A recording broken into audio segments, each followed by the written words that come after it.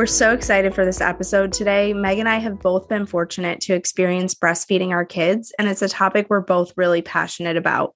I have breastfed all three of my girls. Meg breastfed her daughter, Emmy, for 18 months. During our respective journeys, we noticed that there are so many differences, not only person to person and things that we were experiencing, but also within each breastfeeding journey for the same person. So in today's episode, we're going to talk about some of the challenges and differences we've experienced through breastfeeding our babies. So I want to start by asking you, Meg, if you did anything to prepare for breastfeeding Emmy and if you felt prepared for your breastfeeding experience. No and no. I think that and it was the same thing when I just started trying to conceive, is that I think I went into it like naively. And I think sometimes like being naive in situations can be almost a good thing, because you're naive to some negative things that can happen in situations that you might not know you could be getting yourself into. But I think with this, it was totally like more of a negative type. So I like kind of went into it just thinking that it would like either happen or it wouldn't, almost, right? Like, because I think I was not breastfed, so I couldn't really reach out to my mom about it. And in this journey, I had you, right? And then I had one other friend who had, I think she had he was like 5 or 6 months old when Emmy was born. And that was pretty much it for like people that I could directly reach out to. So, but also for some reason, like I did not take a breastfeeding class, and I don't know why. Like nothing really jumps out at me as to like why I didn't do it. And of course, in hindsight, I wish I would have, because I think you take it and you learn so much and you're so much more prepared. Nothing prepares you for like actually doing it, right? Like you can learn so much and read so much and like practice positions, I guess, with like a baby doll and whatever, right? But and I think that me, at least having known that information, I think would have been very helpful, because of course there are lactation consultants at the hospital and lactation consultants that you can, contact once you're home and everything. But I went into it like I thought I was just going to have a vaginal birth, and I went into it and ended up with a C-section. And then after that, I remember, I think it was like I was in the recovery room, and I have a picture, Dean took it, of her nursing for the first time, and it was just like I think the colostrum was coming out anyway, so I don't even know if she even had to have like much of a latch. But I think it started like, it was just such a whirlwind. And all I remember is like somebody told me to try to do the football hold because I had the C-section. So I didn't want to have her body like on my incision. So I had her like football hold, which to me, I didn't really feel like it was that comfortable. And her body so tiny, like it was a football hold. Also, I was like, wow, maybe I should have learned what the different ways you can breastfeed, like what the positions are called. I was very uninformed, and I regret that fully. Really? Yeah. Wow. Because even when I asked the lactation consultant when she came into the hospital to visit me, like she was not really that helpful, and she wasn't very nice to me. And it kind of made me feel like dumb, because it was like she kind of like took Emmy's head like kind of forcefully. Like obviously she wasn't like injuring her, but she like grabbed her head and just like shoved it onto my boob, and then like a couple minutes later like left. And then I heard her with her conversation. I was sharing a room at the time. I didn't have a private room, and there was like a sheet between us. I could hear everything. And the mom next to me was like a third-time mom and was asking very direct questions, very specifically. And like the lactation consultant knew exactly how to help her. And I remember feeling like almost like helpless and kind of like alone and wondering why she wasn't able to help me. And then I was like, am I not asking the right way? It's just a whirlwind anyway, when you first have a baby, and then breastfeeding on top of that, it was a lot. So I will say, for someone who took a course, Corn and I went together, we took a course at our hospital. I still struggled for the first 6 weeks at breastfeeding. So yes, the course prepared me to have an idea of different holds and how can the partner help support you. And I don't even remember. I remember we both were like, wow, that was so informative. But like you said, you can prepare all you want. You're not going to have all the answers right away. And every baby is going to be different. So even as a third-time mom, when I had Cece, I still ask for the lactation consultant to come in. Yeah. And I'm still like, can you check my latch? Can you help me? And every time I had a lactation consultant with each baby, they did that same thing with the head, where they like grab the head and like shove it on. As soon as the baby opens up wide, they're like, okay, get in there for the latch, which, you know, as a new mom, you're like, oh my gosh, they're so fragile. What are you doing? But they do it with babies all the time. So I will say, even if it's a regret, I would say it's great to take a course and to be prepared, but you could still struggle. And even as a second time mom, you could struggle because every baby's mouth is different. Some babies are lazy, and also how they came into the world can come into play as well. And also your supply can be a factor. I don't remember which day it was, like, because I was in the hospital 4 days, and I think I had to have my catheter in an extra 24 hours. So I wasn't able to actually like get up out of bed and even like, go over to like change her diaper really for an extra day. So that in itself was hard. But I remember when I was able to walk, so it must have been like day 3 after the lactation consultant had come, and I was walking over, and the nurse Michelle, never forget her. She was like the most wonderful woman. These nurses are like, they're amazing. My nurse at least was next level. So she's giving Emmy a bath in the sink and like showing Dean, my husband, showing me. And all of a sudden she's like, oh, she has a pretty serious tongue tie. Oh, wow.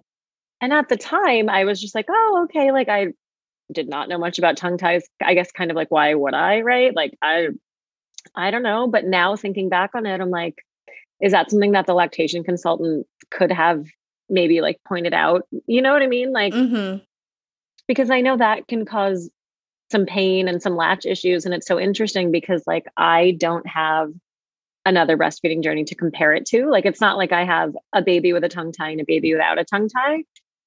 So I think that it maybe her latch was like a little shallow and a little painful. And I'm surprised because like she can stick her tongue out and it's like almost like a heart shape at the end of it. Oh, so it's really? pretty tight. And we didn't get it adjusted. Revised. The pediatrician at the time was like, we're not going to advise you to get it revised right now. And then, as long as it's not causing speech issues, which it's not, then it's totally fine. But I remember, of course, in the beginning, like everybody goes through like one, especially with your first child, right? Like you get home from the hospital and you're like, okay, I gotta do this all by myself. Yeah.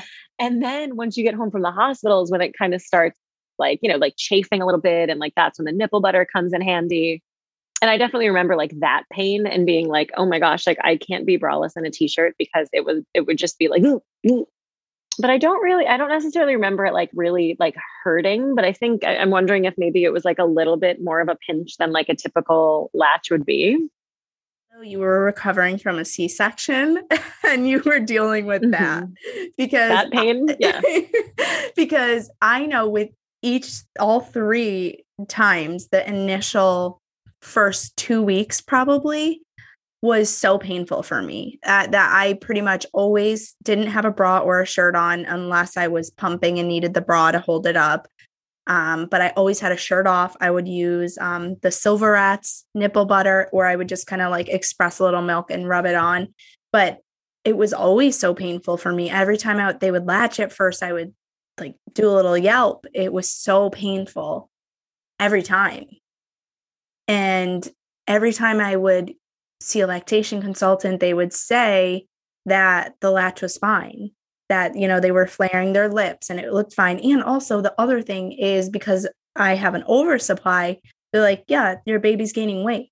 And that's the other thing is when your baby's gaining weight and they're getting milk and they would come in and there might be like a little milk dribble on their face. So like even the pictures I have from Scotty in the hospital, she has like dried milk around her mouth.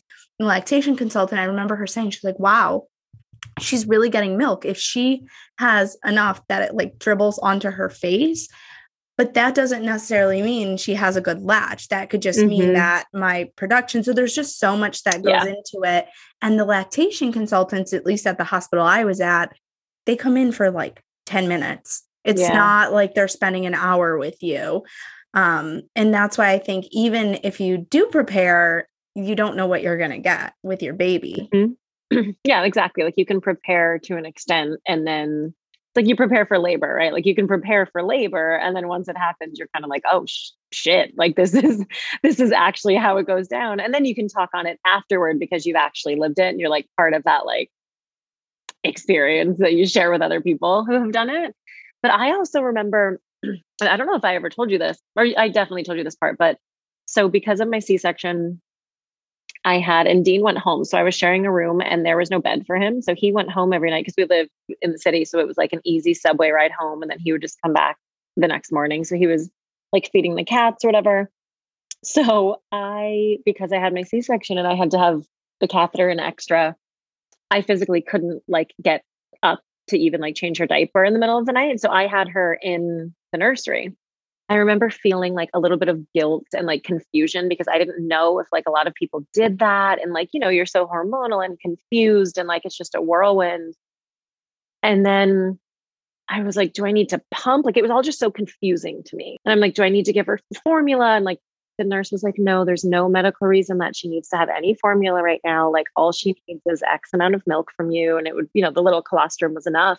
I was just kind of hand expressing. And then I in the hospital, remember pouring the milk directly into her mouth from like a little tiny bottle. And she just like drank it right away. And I was just like, it was very confusing to me.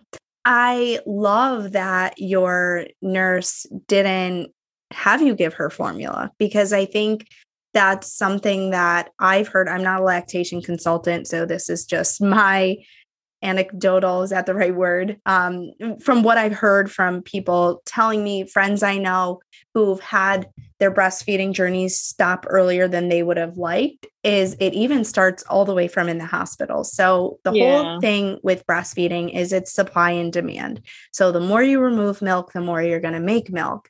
And that starts right away. So if you have your baby go to the nursery for, whatever reason, if you have to, because you can't take care of her because you have a C-section or you want to get a little extra sleep, some hospitals do that. But if you sleep through that whole first night and you don't express at all, you're not telling your body to make milk. And so that can set you back. And so you really, at my hospital, they're like, every 2 hours, you need to put the baby on the boob. That's going to trigger your milk to come in. So obviously the placenta leaving your body is part of that. That sends the signal, but also removing milk is going to help bring that production up. And so some women don't do that, or they give formula because they want to sleep, which is totally fine. But I think people don't know. How would you know that if you've never experienced it before? And it's really easy. I have a friend who she brought her baby home and her baby started sleeping through the night very early on, and she didn't pump at all in the night. And she's like, my supply dipped. The baby was losing weight. So they started supplementing with formula, and she had to do power pumping and all of these things to get her supply back up. But it reminded me of you, that you pumped through the night till Emmy was how old? Like a really long time.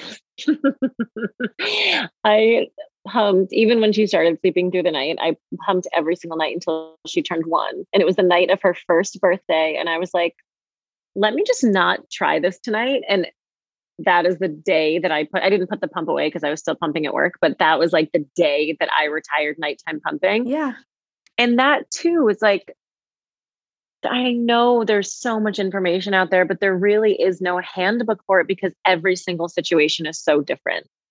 In my hospital, for example, the nurse was like, listen, there's no medical reason for you to give her formula. And she was very, very understanding and very supportive. And they ended up bringing Emmy to me. It was every like 2 to 3 hours overnight from the nursery. And they would bring her into me, or like, I remember calling them from my bed being like, can I have my baby? It was like the strangest. And then she would come back and nurse. And then which is great that they do that, because if not, how are you going to establish that? And, some women might have to pump for once a night till they're 1, but others, you might be able to drop that at 6 weeks or 8 weeks, or whenever your supply is a bit more established and it doesn't completely tank.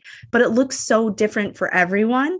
And it's interesting. I actually did want to talk a little bit about supply, because I think this is an area where you and I have different supplies. I've been an over producer for the majority of my breastfeeding journeys. And I think I would say from what you've told me that you're more of, I wouldn't say just enougher, because you've made enough and you were able to store some, but you weren't pumping tons and tons of milk. You were pumping enough for Emmy to have milk the next day. And maybe when you use your Haka, you would have a little bit more. Yeah. And me, in the beginning of my breastfeeding journey, for each kid, I would pump like 70 ounces in a day on top of feeding the baby. And I'm just putting that out there because it's different for every single person. I know. And I think there's just kind of this perception online in Facebook groups and on Instagram that you see women who show their bottles of how much milk they're pumping. And if you don't get that, you're like, wow, I'm not producing enough for my baby. But that's really not an indicator if your baby's getting enough. You also might not respond to a pump the same way as your baby. And what's a better indication if your baby is getting enough is if they're growing and they're staying on their growth curve and things like that. But I wanted to ask you about supply and if there were points where when you looked at what you were pumping, or were you having concerns about your supply? Yes, absolutely. And it's when I went to visit Molly, when you had, how old was Nix when I came to visit? The first time? She had just weeks. She was like weeks leave. old. Yeah. Yep.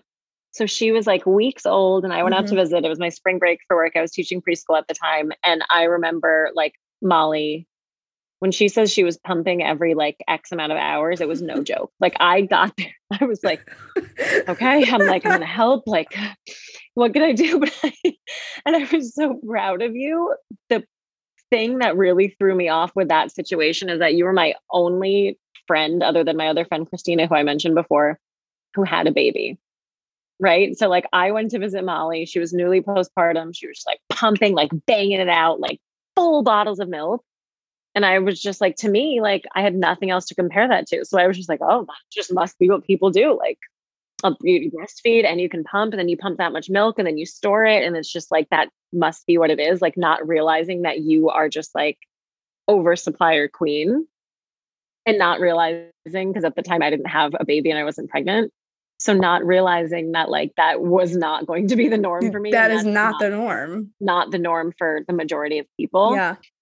So then when I had Emmy, I remember the doctors and nurses saying to me, so I went through labor, dilated to 10 centimeters all on my own. So my body almost thinks that I went through a vaginal birth, which is what my OB actually said, that I would be a good candidate for a VBAC one day because my body actually thinks that I like did it all. And because of that, my milk came in faster than they usually see someone with a C-section get their milk in, which I felt like it was really encouraging and so exciting and so great. Right. Yeah. So I'm nursing her and getting like an inch of colostrum and the Haka was so excited. And then when we went for her initial checkups and we ended up having to do weigh-ins because she was gaining like just enough to stay on her growth curve.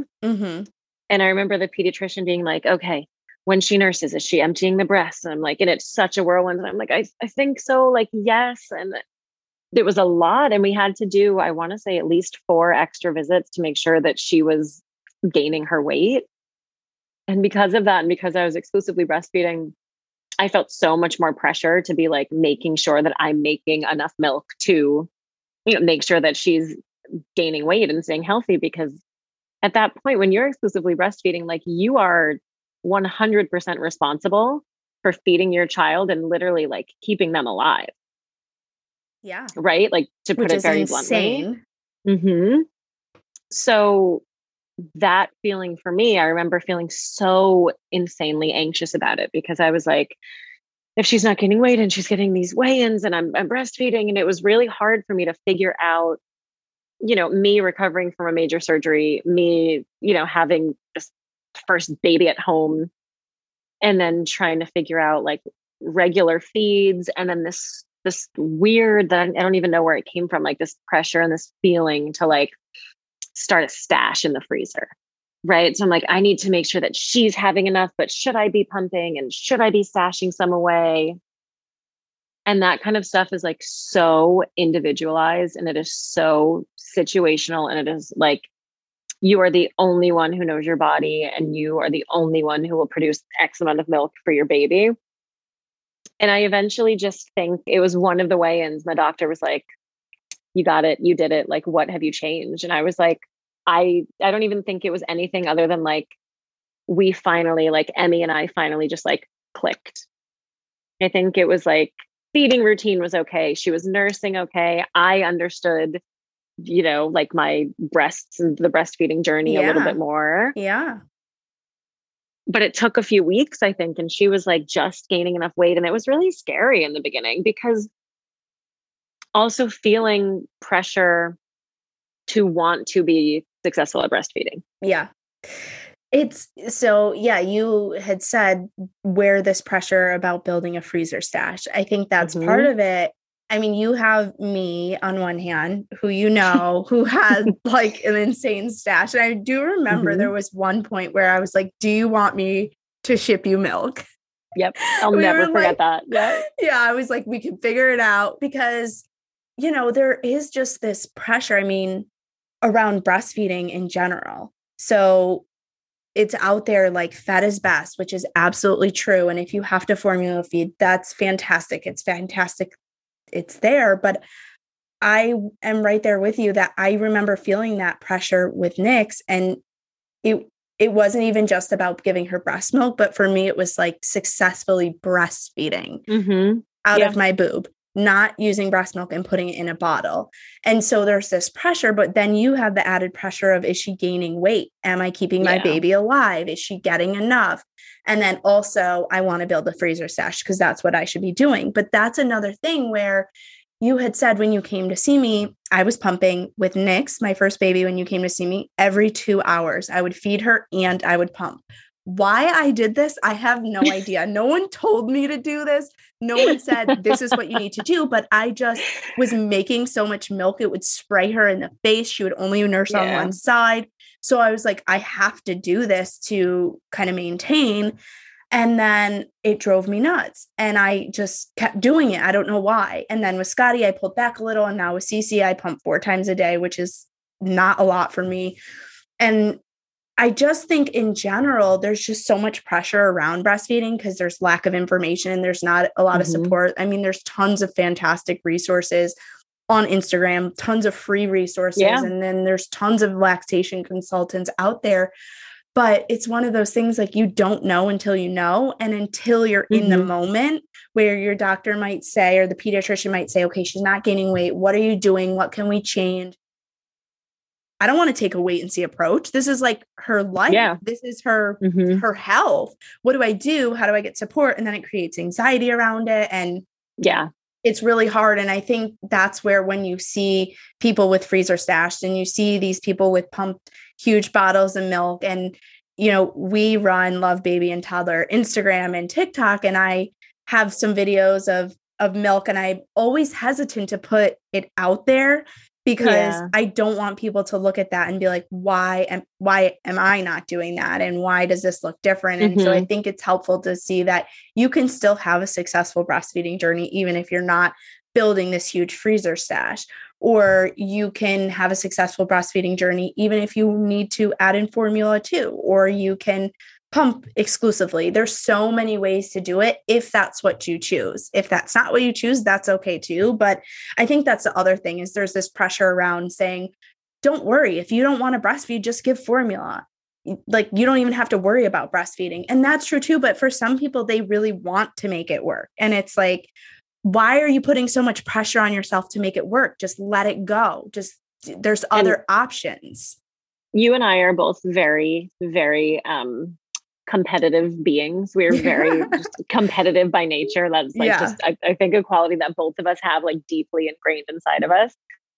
And I think part of it had to do with that, right? Like I wanted to be successful at it. I wanted to be like good at it. I don't know if that's the right way to say it.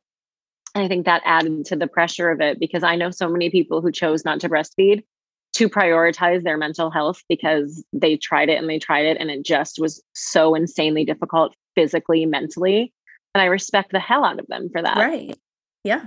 And I think it got to the point with Emmy where I was like finally nursing her. We were in a flow, like she was gaining a little bit of weight. She still was, you know, a little small, but definitely she was on her curve. We were so proud. And that's when I started to be like, okay, like maybe I could stash a little bit away. And then I started only using, so I would nurse her on both sides and then I would use the Haka afterward on either side. And maybe I would get an ounce, but that ounce I would put directly in a milk bag right into the freezer. And that was like one more ounce of milk that I had that I could keep. But I also want to say that I was always, and I'm like still confused about this, about when everybody, especially in the early days, when everyone's like, okay, so you just like pump to replace a feed. Mm-hmm. Makes so much sense. So like if she's not on the breast to feed, or I'm not there if I'm going out to like get lunch or have an hour or two like to myself. My problem was always if I am nursing her every 2 hours Mm-hmm. and she's getting just enough milk, when am I going to fit in that extra pumping session Yeah. to take the milk out to feed her in the future when she's just getting enough every nursing session? And that to me still doesn't make Yeah. And I think that's where if you're really just enougher, you might have to have that first bottle be a formula feed, because then the next time, so let's say you're going back to work and you weren't able to build up, let's say 24 ounces ahead of time. But if you were doing a Haka on the other side and getting 1 ounce every time and built that up over 24 days, it would be enough. But that's not going to be the case for everybody. But then when you're at work that next day and you replace those feeds, that's your milk for the next day. So I don't know if you're just enough or where you get that initial, aside from like what you just said, or you could do a power pumping session or try in the middle of the night if she's sleeping through the middle of the night to use that. So like you said, I think it's very individualized. It's going to look different for every single person on what that journey looks like. And I know plenty of moms who are like, I'm not even going to worry about that. I'm going to give them formula when I'm away because I don't want to worry about that. I'm going to just use formula, and that's fine too. I think whatever works for you and your baby, that's what matters. It really does look different for everyone. And I think that's what's important to remember is it's going to look different for each person, and each baby could look different too. It does. And I want to segue this into a question. I want to ask you this question because I think I know your answer will be. It'll be interesting to talk about. So I nursed Emmy, the pandemic hit and she was just turning 1. And at that point I was teaching preschool and I was like, okay, I'm going to pump at work until she's 1. And then I think I can, stop building the freezer stash, which honestly, the most painful, saddest thing in the craziest, most emotional experience was realizing that like breast milk expired that she hadn't used. So I was like, I worked my ass off. How many hours of the night, how many days, right? Like throughout that entire year for milk to expire, whatever, besides the point, that just was crushing to me. So I wanted to mention that. Then the pandemic hit and I was like, okay, I have a goal of breastfeeding her for 12 months. And I ended up nursing her until she was almost 19 months. And I was like, my mindset was like, if I get COVID, and at least she'll have my antibodies, right? So I was like, I'll just keep nursing her. And then, so she ended up, and I'm so fortunate to have had this happen, is that she fully weaned herself. Okay.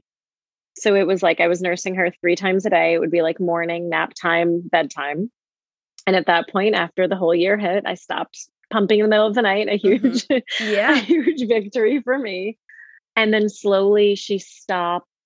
The last one that she dropped was the morning feed, which I was surprised by. I thought it would be the nighttime, but Dean started doing bedtimes, and then that totally just made it so much easier. And then nap time nursing didn't have to happen. And then the mornings, there was one morning that she kind of just like I put her in position and she kind of like would turn her head away. And it was a few weeks of like, sometimes she would do it, sometimes she wouldn't. And then finally, like, it was to the point where I like took her out of the crib and we came out into the living room and she weaned herself.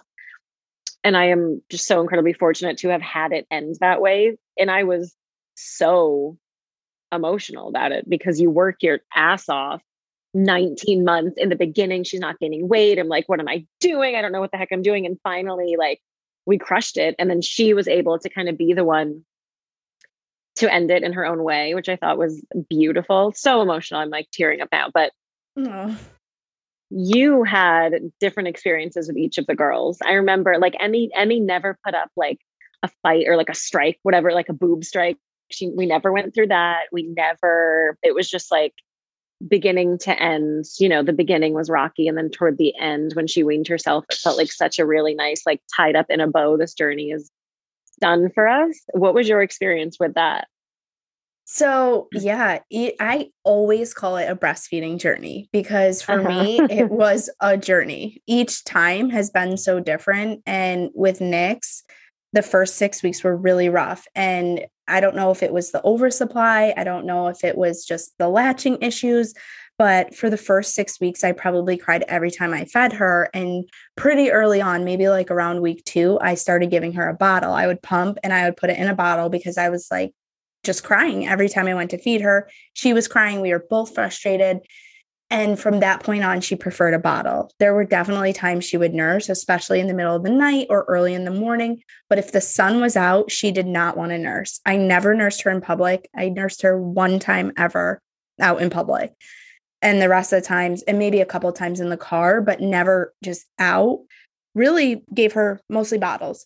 And that was really hard for me because I wanted to breastfeed her. And I know pumping and bottle feeding is still breastfeeding, but I wanted to actually breastfeed her. I remember at 6 months, she had a hard nursing strike, and that lasted probably from like, or it might have been before, it was like 3 months to 6 months, a 3 month period where she didn't nurse at all, but I would try every single day. And every day I would cry and get so frustrated. And then from 6 months to 10 months, she would nurse here and there. And at 10 months, she weaned herself and was like, I don't want to do it anymore. Just like you described with Emmy. I was very sad about it. And I was still pumping, but I had 2 deep freezers full of milk and was like, what am I pumping for? I have enough milk to last till she's 16 months. There's no need for me to pump anymore. She's not breastfeeding. I'm not. And the only reason why I was still pumping really was to keep up my supply for when she would nurse. So with Nick, she fully weaned herself at 10 months, and I just gave her breast milk in a cup and in a bottle until she was 16 months. Scotty, she refused the bottle for the first 5 months. So she was the complete opposite. She only would nurse. And it was exhausting. I was like, okay, you need to take a bottle. I need a break. And she was a pandemic baby. So I was with her all the time. There's really no need for her to take a bottle, except for I didn't want to exclusively breastfeed. I wished for that. And then I was like, careful what you wish for type of thing. And so we finally got her on a bottle, and she did like both, and it was fine until I got pregnant with Cece when Scotty was, I think, like 6 months old. And my milk supply dropped. So I went from someone who, like I said, I pumped a lot, I produced a lot of milk, to pumping and only getting 1 ounce between the 2 boobs. And so I would pump in the day to just keep a little supply up so she could nurse at night and in the morning. And then I would give her bottles of frozen milk for the day. And so I did experience having no milk come out of me for 6 months while she was still nursing. She nursed up until her first birthday. And it was the same type of thing you explained with Emmy, where she was just kind of done. And I was like, okay, this is it. I was actually hoping to tandem nurse because I was pregnant. I was due in May with Cece, and Scotty would have been, she was 15 and a half months apart. So I would have still nursed Scotty. But when she turned 12 months, she was like, I'm done. So there were those 3 months there that I kind of fully dried up. So I was okay with Scotty weaning because I was pregnant anyways, and it was just like, whatever. Yeah. And Cece, this, knock on wood, this breastfeeding journey has just been a dream with her from the very beginning. My supply took a little bit longer to come in just because I had a lot of bleeding after the birth. But after that, I pump a lot less. I mentioned I pump 4 times a day if I'm away from home, and it's enough to keep my supply up. I donate milk, and she nurses if I want to nurse her. She takes a bottle if I don't. And it's just been amazing. So I have no intentions of weaning her anytime soon.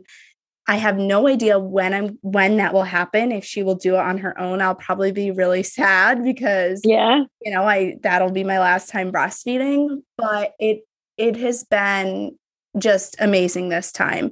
And so, that's what that looks like for me. I do have one more question, which you kind of just mentioned, and I'm happy you didn't go into it because I want to ask you directly. I now have very different experiences with me having only Emmy, you having Nick's the first time, then Scotty, then Cece. I want to talk about breastfeeding in public. Yeah, yeah. Because I guess I'll start. For whatever reason, I had absolutely no problem nursing her in public from when she was born until 19 months old when she weaned herself. I remember, I think it also probably started just, sorry, I love the people that invent all of these things that are so helpful for so many people. I did not enjoy nursing covers, the stretchy ones that go all the way over me They're and over her head. suffocating.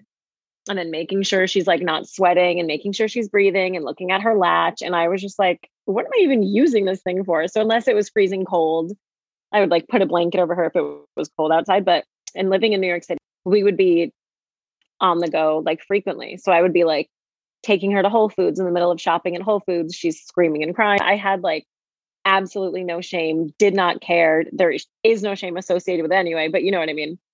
I know there are so many people who want that privacy for their own reasons, but outside, inside someone else's apartment, a store, literally anywhere, I would just be like, I have to feed my baby and I don't care what anybody in the world thinks about it. And I know that you were very different. And I feel like each journey for you kind of like lessened and lessened, right? Yeah. Yeah. I think it also has to do with the baby because with Nyx, she had to be in, like I said, she preferred the bottle. So it had to be a dark room. It had to be the right temperature. It had to be the right shade in there. She couldn't have any distractions or else she would flail around and cry. And I didn't want to deal with that in public because I would get frustrated and I would start crying.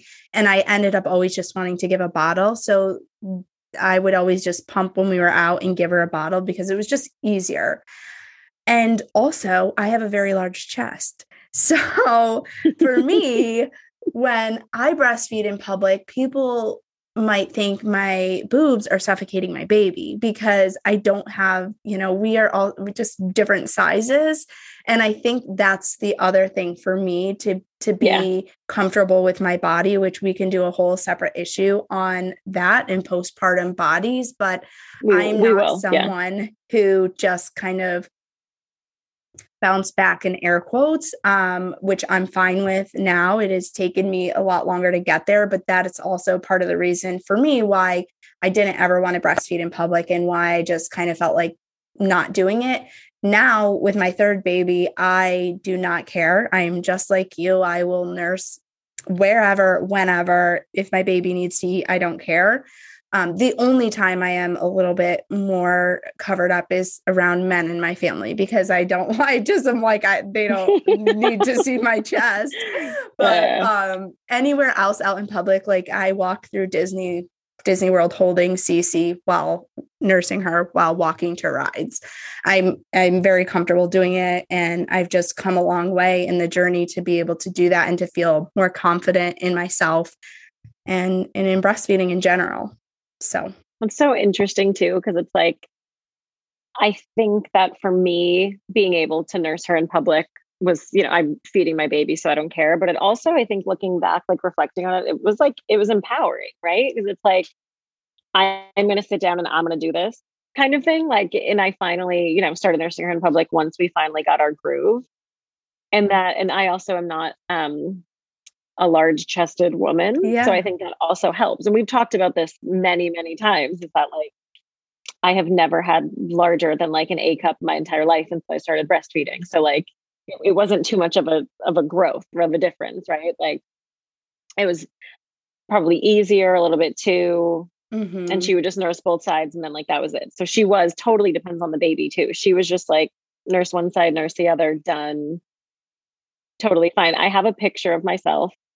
It was our first trip. It was me, my husband, my sister, my mom, and Emmy was probably like 3 weeks old. And we were like, let's take a drive. We went to like 2 different stores and then ended up at Panera for dinner. And there's a picture of me and I'm sitting at the table at Panera. Like, their booths look exactly. Yeah.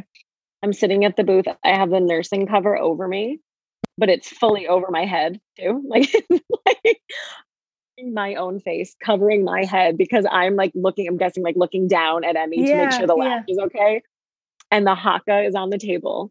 And I am like a 3-week postpartum, just like trying so hard just to nurse her in public.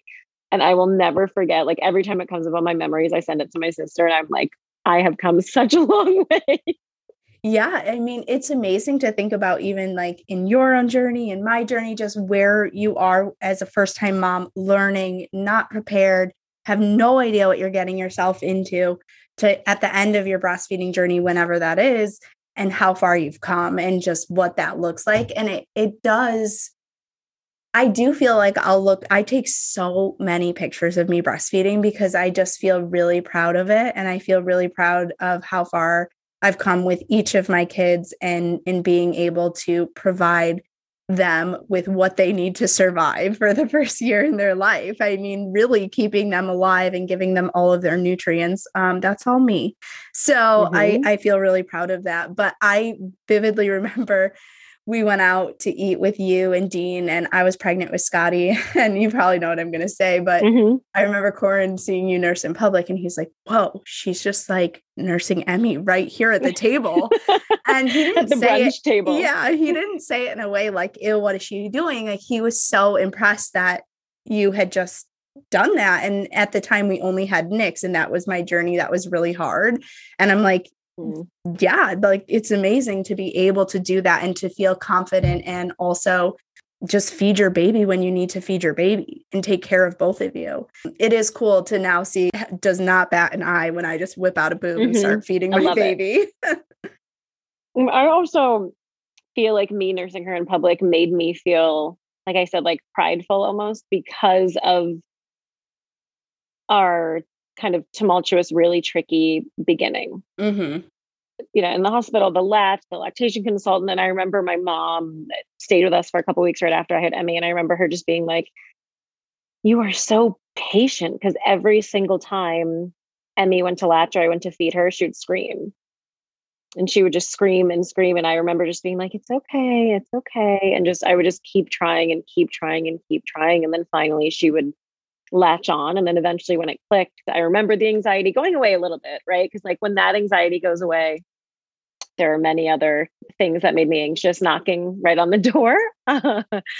Like the pumping situation. At one point, I wanted to mention this, I forgot. I took fenugreek Oh, to try okay. to boost supply a little bit. And I don't necessarily know if it boosted my supply that much. It might have done it like a tiny bit, but I don't remember noticing like a significant difference.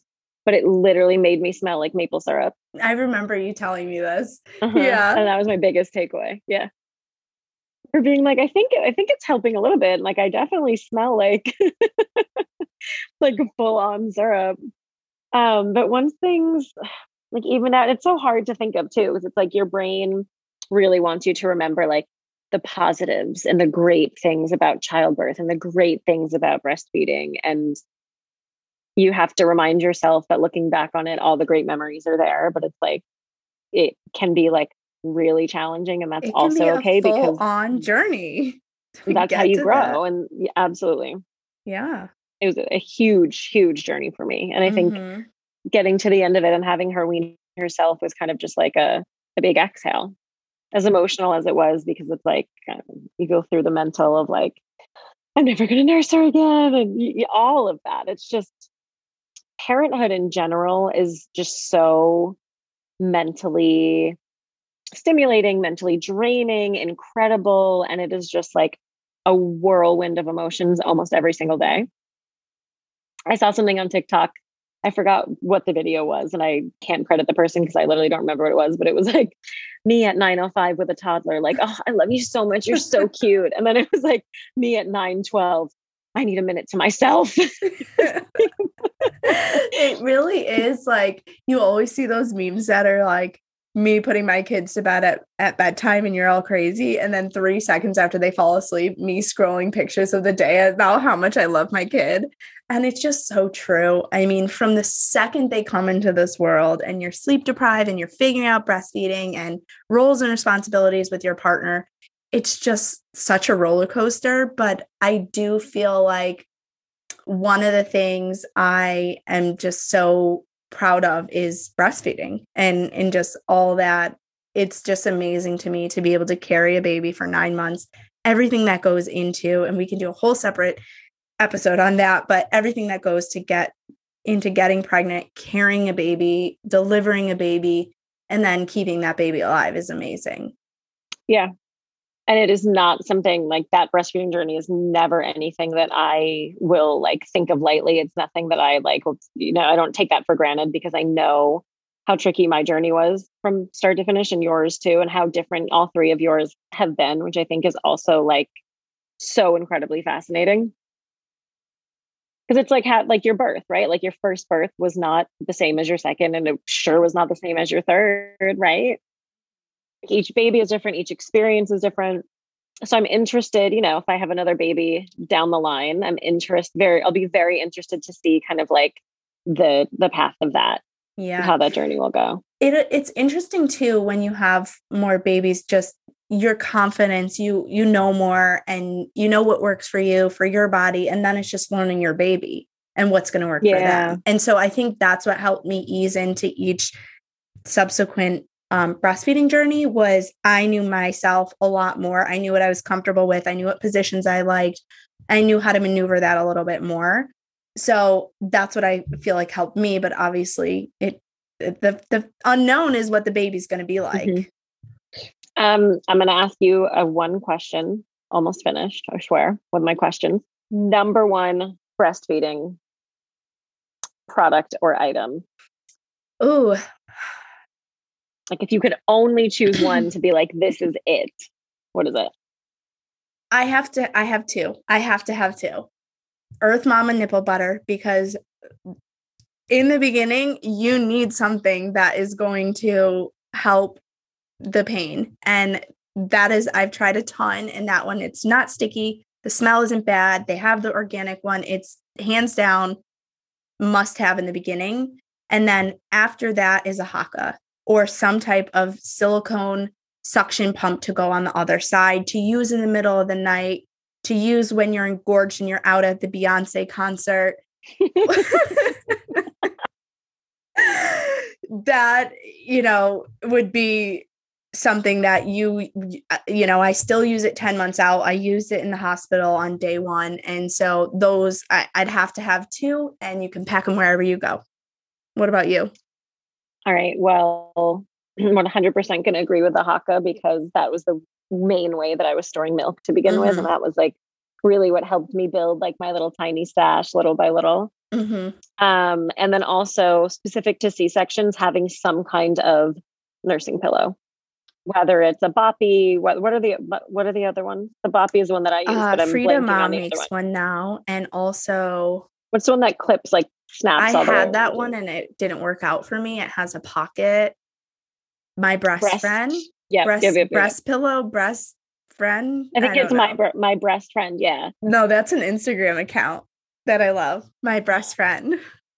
Oh, but it's shout out. Yeah, it's something like that. But it's funny you say that, because that would be for me a like not necessary product you don't need, but and that's why everyone is different, because I didn't have a C-section, so yeah, I didn't need. And I remember like using it to perfectly. I would wrap it like the C shape of the boppy pillow. It would go around my side. So then when I was side nursing her, it gave her like little body something to be propped up on when I would do side nursing. And then I remember when I started doing like more traditional holds in the front, what are they called? Like when it would just be like toward the front. Cross cradle and cradle. Yeah. That pillow would kind of relieve a little bit of the pressure on my incision area, which was sore for a couple of weeks. Yeah.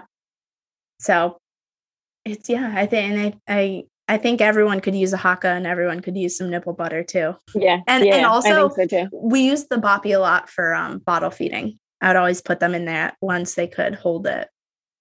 Yeah, that thing is amazing. It's definitely a must have for motherhood, parenthood, fatherhood, whatever. Do you any kind of hood? Do you have one moment that you will never forget, whether it was like an incredible moment or just like an incredibly sad moment related to breastfeeding? What was like the time that you were like, wow, this is like low or a high? Yeah, I will say in general, and I've had this moment many times over with each of my kids, but when they are hysterical, when they're little babies and they have that little goat cry and they're hysterical and they latch on and they start drinking and you just see this calm come over them, like you just like are exactly what they need in that moment. It is such a fulfilling feeling. And I actually remember telling you about this. I don't know if you remember, but I remember telling you this at some point. I have mentioned this before. Just it feels so good to be exactly what your baby needs.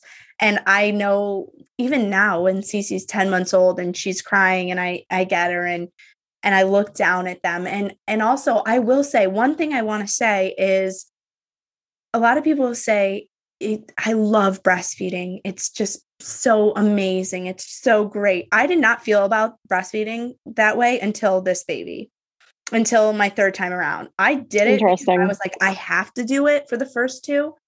And it's still something I was always passionate about and I Yeah. read a lot about, but I did not enjoy it at all. I was not like, oh my gosh, I could breastfeed forever. This time around, I just am so much more grateful and I have a much more different perspective for whatever reason. Maybe because it's easier, because I'm more experienced. I don't know, but don't be fooled into thinking that everybody feels that way about breastfeeding or meeting your baby for the first time, because Mm-hmm. that's another thing. People are like, I met my baby and it was instant love. Well, that didn't happen for me.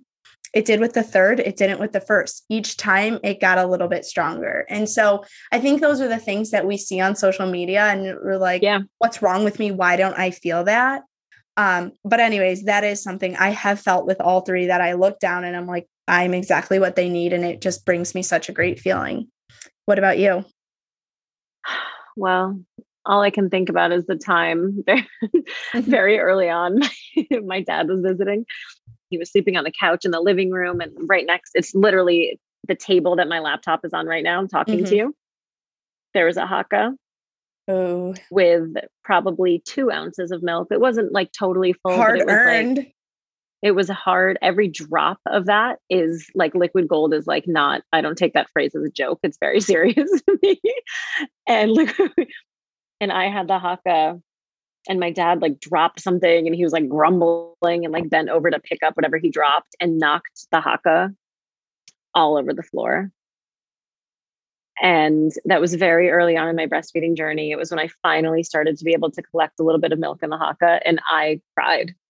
I was so mad at him, which should my anger really have been directed at him for accidentally knocking it over? Absolutely not. But it's like those emotions you're so wrapped up in and how much anxiety there was and how much pressure I was like putting on myself to get this extra milk. And I had this process of like, okay, if the haka, like the milk can be the same temperature and it could be out of the fridge for this amount of time before you put it in the fridge. And like that was maybe like my second time using it in the day. And I was about to put it in the bag and all of a sudden it's all over the floor. And I remember just being like, this is literally no use crying over spilled milk, whatever that don't cry over spilled milk, whatever that phrase is.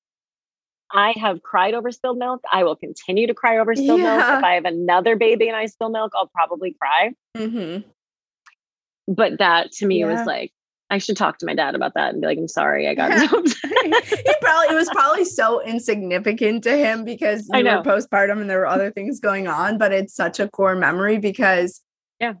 it is so sad when you drop milk. Oh, that was brutal. That was like dagger in the heart. I'll never forget that. I'll call my dad tomorrow. And I think I was going to say, I agree with what you're saying in terms of like your kid is screaming and screaming and screaming. And that also, I think, connects back to like how it is just so, it's just an emotional roller coaster every day, every hour, right? Like when they're screaming and screaming and screaming, and then you're flustered and all you want to do is feed them and they won't latch. And then all of a sudden they latch. And like you said, you see the calm come over their body. And then you, all of a sudden you go from like 100, you can go back down to like, maybe not zero, but maybe like 20 and be like, okay. So, you know how when you get really upset and you do the Yeah. So Cece's at the point where she cries now and she'll do that. And if she's nursing, she was like hungry and I'm getting to her and she's doing that, she'll be nursing and calming down and you'll just hear like between sucks. And I'm just like, oh, my baby. And she slows down. Yes. Oh. And I'm just like, oh, it just, and that's like, not that it wasn't special with Nix and Scotty, but this time around, it's really special to me.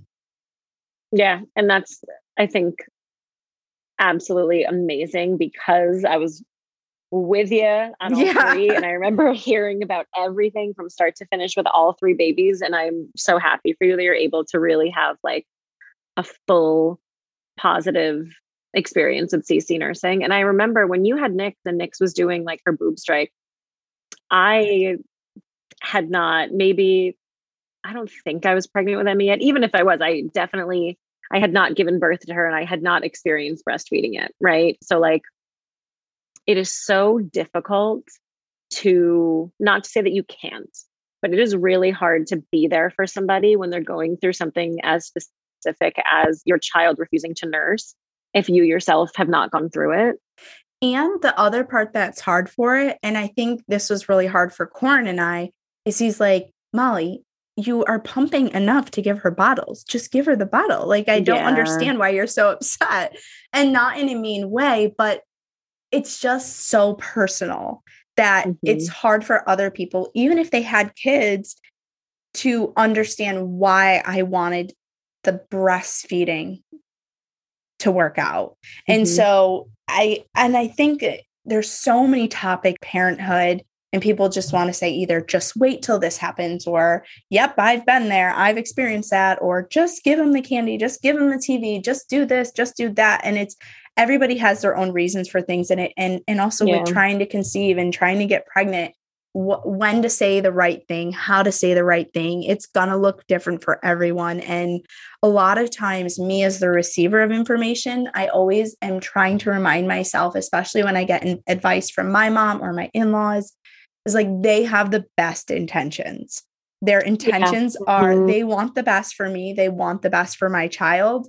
Even if I'm not agreeing with them, they want the best for us. So I try to ground myself in that. I don't always do a good job, but as I'm getting older and I'm learning and I'm growing, the people closest to me and in my life, I know that their intentions are good. But as someone who just gave birth and is freshly hormonal and postpartum, it's hard to receive. If it's, even though people are trying to help you and you don't know what to say to them, it's just like, I gotta walk on eggshells. It's hard to keep yourself in that positive mindset, right? Now I'm like 3 years postpartum isn't even considered postpartum anymore. Now you're always postpartum for the rest of your life. 3 years out. It's hard. It's so much easier for me now to look back and be like, I was definitely going through like some kind of postpartum anxiety. I definitely had trouble with X and this showed in this way. But when you are in that moment, living in those moments, and you're trying to figure out how to keep this baby alive, how to keep them happy, how to keep your marriage alive, right? Like how to keep a solid relationship with your partner if you have a partner through this situation. There are a lot of moving parts. And then with babies, as they're going month to month, even week to week, as soon as you feel like you've nailed something down, their schedule changes. Or they'll start not wanting to nurse anymore. Or like Emmy, I remember I was dream feeding her for a couple of months. And then all of a sudden when I wanted to stop dream feeding, and then things just like totally shifted again. So it's just when something seems to kind of be like, okay, there's a routine, there's this and there's that. You're on your toes all the time. Yeah. Yeah, it's true. It's like, even into toddlerhood, as soon as you have it figured out, it's like, no, you actually don't. You have nothing figured out. Joke's on you. And now I'm just thinking to myself, like, maybe I should just be at peace with never figuring it out. Tomorrow could be different. These kids are like, we can't figure, then they're their own person. We're not here to control them. And we are going to raise them to be their own people. So that's that happens from day one. They're like, we're here to support them in that, right? Just like growing Yes. to become their own people, which is so crazy. Like today we were on the bus on the way home from school, and Emmy wants to now like stand on the bus to like practice her balance because she's 3 and she thinks, she's like so independent, so cool, and needs to test these things out. So I went to hold her hand today because the bus started moving, and she was like, she was in a tiny space. There's no way she would have fallen and actually hurt herself. And she was like, "Oh no, mommy, I don't need your hand for this." Aww. And I was just like, "Oh no. Oh, yeah. Is this the same baby that I'm telling my breastfeeding journey about?" It's just hard too, because it's like I have a joke that I'm like, you're never allowed to turn 4. You're never going to be allowed to turn 5. You're not allowed to turn 6 when each birthday is going to be approaching, because I'm like, it's such a balance between like being in disbelief and like not wanting your child to grow up and just being so proud of them for growing up and being their own person. Yeah. It really is amazing that we go from being so proud that they had 3 poopy diapers in a day and you're checking it off on your list, like, yay, they pooped, to oh, was there a blue line? Was there a burp? Yes. Like, oh my gosh, yes, they burped. And it's just, you're so proud of those moments too. Then you see them and they want to stand up on their own on their bus. And it's an amazing, parenthood is just wild. It's truly amazing. It is. It's a journey, and it will continue to be a journey, right? Even when breastfeeding chapters are closed, or, that 1 year mark kind of rolls around and they become toddlers, I guess, entering the toddler phase. But going back to breastfeeding, there are, like we had mentioned, lactation consultants. We can mention, some of our favorite resources.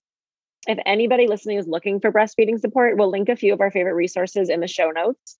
I'm pointing as if anyone can see me. The show notes down there. And we can share also on maybe our Instagram stories or Instagram page too, a lot of the resources that we use and that are very useful. And then also we have posted and we'll continue to post some breastfeeding favorite of ours. We want to thank everybody so much for listening. If you enjoyed this episode, we'd love for you to subscribe, give us a review. You can also find us on Instagram and TikTok at Love Baby and Toddler.